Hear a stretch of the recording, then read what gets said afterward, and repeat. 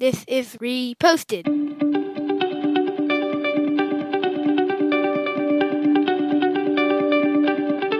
Every morning, Larry and I dig into a quote or idea that has caught our eye. Our hope is that our chat inspires you to never stop thinking and possibly challenges you in a new way.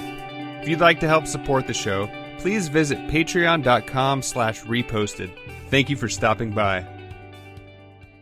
So a couple weeks ago, a couple days ago, who knows what day this is going to air, but I was at Trader Joe's and we were checking out and the cashier said, "Oh, I've always wanted to try that pasta. Like, what do you guys do with it?" And we shared this recipe with him. It's a chicken Caesar pasta salad. And as we were leaving, I was like, "Oh man, that was nice." And then it got me thinking, like, there's probably something to sharing recipes with someone. And I went down and I found a article called 3 Reasons Why Sharing Recipes is Important. And so I talked to you last week and I said, "Hey, I want you to share a recipe with someone and see what happens." Like, no predetermined things that you think are going to happen. And I did the same thing.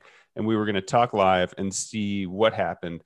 And I'm curious. I'll share what happened to me, but I'll let you go first. I know you shared a recipe, but how did this process play out for you? Well, so here's the thing, just a little backstory about recipes. I'm very overwhelmed by recipes. I'm not so I'm the everyday cook in our house, but that means I just put things together and make it. But if we're going to bake a cake for someone's birthday, my wife pulls out a recipe and goes step by step and loves that. Recipes overwhelm me. There's a lot going on there. Well, this is very nuanced, or Nicole hates the word nuanced, but recipe is different than baking. Baking is like being a scientist and recipe is more by feel, but I hear your point. So I'll get a recipe or see something from like the New York Times and I'm like, I'd really like to make that. But, there's so many steps to do that. And so, which is true. So you gave me this assignment and I saw something and it just randomly happened to read something. And it was called Japanese bear bread. And it's like you make these little tiny bears in this bread. It's very nuanced, right? You got to make the bread, then you got to put them in this little bear sort of thing. And I was like, I'd really like to make that. What?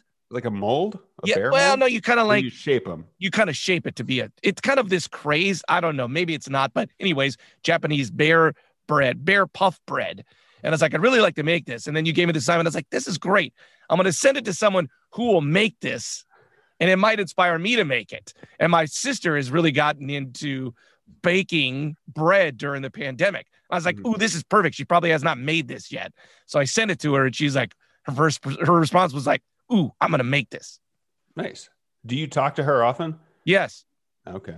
But not like every day, but maybe every other week or so. Yeah. So I think that's really cool. Has she made it yet or not yet? She has. I don't know if she's made it yet. I'm assuming if she'd have made it, she'd have sent me a picture. Yeah. She's got a couple of young boys, so it works out good to have a little bread shaped as a bear. Yeah, that's fun. So I recently made something. We had a salad from a restaurant and we're like, ooh, we like this, but we want to make this change on it. So we've been working on it and we've honed it. It's kind of like a winter salad. It's a kale salad with some winter salad, wild rice. Anyway, I was like, chicks. I just think it's a fun way. This article actually has the 3 reasons to share. And the last one was sharing recipes connects you with people. And I thought about someone that I used to be in connection with and I haven't talked to that much recently, is a guy I used to work with. He still lives in Northern California. And I was like, he likes to cook. And so I didn't explain why. I was like, hey man, I got this recipe and for a winter salad. it made me think of you. I mean, Larry, you could make the winter salad. It's just putting the ingredients together. Bro, I am not eating a winter salad. If it's got nuts on it, I'm not eating that. It doesn't. Oh, it does have nuts as all. Yeah, I knew it. I knew your winter salad had nuts. Oh, jeez. Anyways, I sent it to him, and it's like someone I haven't talked to in a while, and it got us talking again. And not that we were estranged. It's like we both have different lives, and it's someone I enjoyed. And so over the past few days, we've just been catching up more, and I think that was nice. And to me, I think it's like a way. It's a good excuse to reach out to someone that you haven't really talked to in a while without having a reason. It's like, oh, we used to be really close because we worked together and we would just talk because we saw each other every day, or fill in the blank for whoever that is in your life. And I would talk to him, but I don't have a reason to. And so I think sharing a recipe with someone is like a good excuse to be like, hey, I thought about you. Well, is that a little bit weird if you're like, hey, we haven't talked in 2 years, but here's a recipe for a Chinese chicken salad. Is that not a weird? I mean, it's a little bit weird, but I mean, how would you feel if someone sent that to you? You'd be like, oh, this person's nuts. I'm not going to respond to the email. Like, it just re-engaged me chatting with him. I like this out of the box thinking. So I think that, like, if someone I had talked to 2 years sent me a winter salad recipe, I'd be like, wow, that's like, we're going to reconnect. I like this idea. I do like this idea, number 3, of using recipes to connect with people. I think it's awesome. But I often, like, my wife gets overwhelmed by connections with people. She'll be like, oh, I haven't talked to that person for so long. I got to write them a 5-page email and catch up. Blah, blah, blah.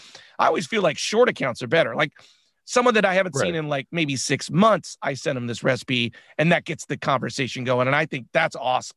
Yeah. And I guess as we were talking, I was thinking about, like, some people don't like to cook. You like curating playlists. Like, you could make one for, like, oh, I know you're training for a 10K. I made you a playlist. Like, it was weird to write that email to that guy. And I was like, how do I even start this? I haven't talked to you. Here's a winter salad in a year. And I was like, hey, I thought you might appreciate this. If you don't want to make it, that's fine. But, like, it doesn't have to be, I don't know. I think just the way I felt telling the Trader Joe's cashier about the recipe, I was like, I feel like I have more of a connection with this person. And I was like, I would like to be more connected to the people that I like. And so I just use it as an excuse. Or you could also do the other side and be like, hey, I'm trying to cook more. I know you like to cook. What's your favorite recipe? And that's another way to reach out to people. Or you can just sit at home and practice Latin. Winter salad. I like this idea. It just came in as you were talking, is that, I hate giving presents just for present's sake, but someone, I like the idea of baking something for them, giving it to them, and also giving them the recipe. Being like, I made this for you. I think you're going to like it. And here is also the recipe if you want to do it again. Yeah. I did that with a handful of people with sourdough bread. And during the pandemic, one person has taken up the recipe. My sister-in-law gave me starter and gave me a recipe, and that got me down the train. And then all the people in Los Angeles that I'm friends with from San Francisco, I would bring them bread and like, oh, this is great. I should try it. They try it once and then gave up. So okay, wait a minute. You didn't give someone some of your precious starter and they poo-pooed you. No, that's exactly what happened. What? Dude, if someone gave me some of their starter, I would be, or if I gave away some of my starter and they just like let it go to waste, I'd be pissed, man. Yeah. I mean, that's just how some people don't. It's a tall order to say make some sourdough bread, even though it's not that much work. Once you get into it, it's daunting to think about. I wanted to make sourdough for about 10 years and I started like looking into it. I was like, starter. Ooh. And so I just would stop there and like I made ciabatta bread or something. But do you your starter's still going? Yeah. Nicole jokes that it's my baby. I'll be like, well, we got to leave the beach in 20 minutes because I got to feed the starter. And it's true. It was do have to go when we moved because the starter get fed for about a week. Was that? I mean, you got to do it like once a week. You got to feed a starter. Yeah, once a week, kind of at minimum. I try to do it more than that, depending on how often I'm baking. Baking, God, yeah. Honestly, baking overwhelms me. I love the idea that my daughter's now baking and my wife bakes because all those steps. Oh my gosh. I mean, the more you cook, though, you understand like what those steps are. And you're like, okay, I don't really need to do it that way. We had HelloFresh for about a month, and I was like, all right, there's steps here, but I'm just going to make it a better way. Why did you do it? The last person in the world that I thought would do HelloFresh would be you. You could just. It was an engagement present. Oh, there you go. There you go. Well, if you would like some starter, please reach out. You can find us at Reposted Podcast on Facebook, Twitter, or Instagram. I'm Andrew Keller for Sourdough Larry, saying thanks for stopping by.